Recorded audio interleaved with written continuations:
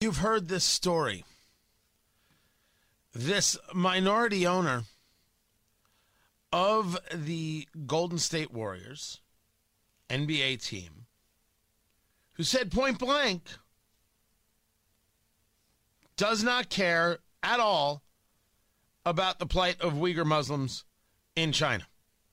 I'm going to share with you what got said. It was on a podcast. It was Jason Kalkanis who was doing the interview. Let me share it with you right here. Nobody cares about. Nobody cares about what's happening to the Uyghurs. Okay, you bring it up because you really care, and I think that's nice that you care. The rest of us don't care. I'm just telling you a very hard. Wait, you're saying you personally don't care? I'm telling you a very hard, ugly truth. Okay, of all the things that I care about, yes, it is below my line. Okay, of all the things that I care about, it is below my line. Disappointing. He went on to say that he's not even sure if China's a dictatorship. I listened to a good long swath of the conversation. This creates a problem for the NBA, or it should, because the NBA wants to tell us how good and decent they are. The NBA wants to lecture to us. The NBA wants to tell us exactly how bigoted we are, or how much we need to be an ally on this. They're all about it.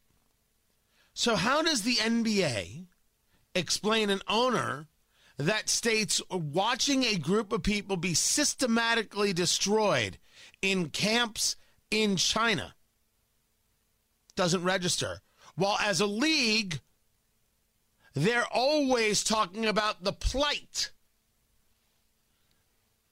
Now, this is the NBA. They turn their back on the Hong Kongers, for example. This all goes back to that Daryl Morey comment when he was the general manager of the Houston Rockets, that he supports the Hong Kongers.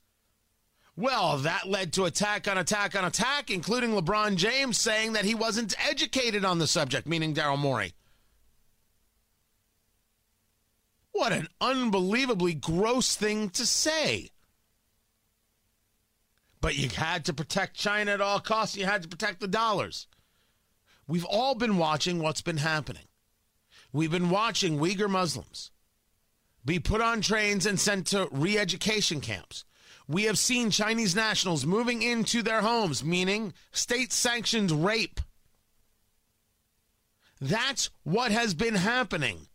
It's communist China. So how now does the NBA explain this away? The Golden State Warriors put out a statement. The statement reads as follows.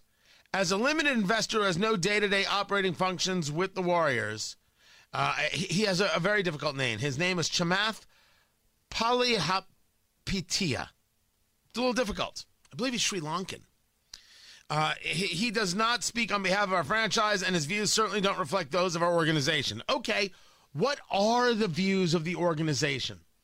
The problem that the NBA has, and this includes the Indiana Pacers and every player therein, sorry guys, is that you put yourself out there to have opinions. You put yourself out there to have views. As a matter of fact, the fight has been to ensure that the player has views and is not throttled by the league. This is where NFL players desperately want to be more like NBA players. So now, I didn't do it to you. It didn't. I never dawned on me that NBA owners wouldn't give a good holy damn about Uyghur Muslims. What, it's all just for show? I believe we should be changing trade policy on this. When Tesla says, hey, we're going to start dealing with a mine in Mozambique for graphite, because that's what we use to make our batteries, and we're going to take production of batteries out of China, I say, well, that's interesting. However, I'm fully aware of the billions and billions of dollars that China is investing in Africa to gain control of African nations. And I'm aware that Tesla opened up a Tesla showroom in Xinjiang province where the Uyghur Muslims are being taken by rail car to re-education camps. And I say, Elon, you ain't fooling damn well nobody, but you're trying. You're trying, Elon. Why not put out another tweet about Dogecoin? Let's see that thing go to the moon. $1.50 for everybody. Why not? The NBA, you're the ones who told us you were woke. You were the ones who told us you were decent. You were the ones who told us you were good. It's one thing to say that I'm not quite sure what we can do about the Uyghur situation. It's one thing to say, I don't think the NBA not playing in China helps us when I think we can be more helpful by introducing more Western culture to China. I would disagree with that statement, but at least it would be a statement. They don't rank. So they don't rank because there aren't enough fans who won't go to games, so therefore it doesn't cost you anything. It's like the Nike conversation.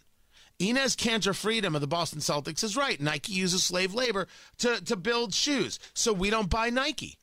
Nike has thrilled to fire people who don't get a COVID vaccine. We're thrilled not to buy Nike products. But the average fan is buying Nike products, so Nike doesn't care. Nike doesn't care. Maybe the average fan doesn't care about Uyghurs either. And therefore, nothing happens, and it's no big deal. That's why I won't be lectured to by athletes who won't take stands because, it's going to affect me. Sometimes it's going to affect you. But you're the ones claiming the leadership. You're the ones claiming the decency. You're the ones claiming to be on high. Remember what you did to Drew Brees for saying that he thought it was wrong to kneel for the national anthem? The NBA should be in a whole lot of hurt because of this. They should be answering questions, including the Indiana Pacers and everybody involved in the organization. But it's not going to come to that, is it?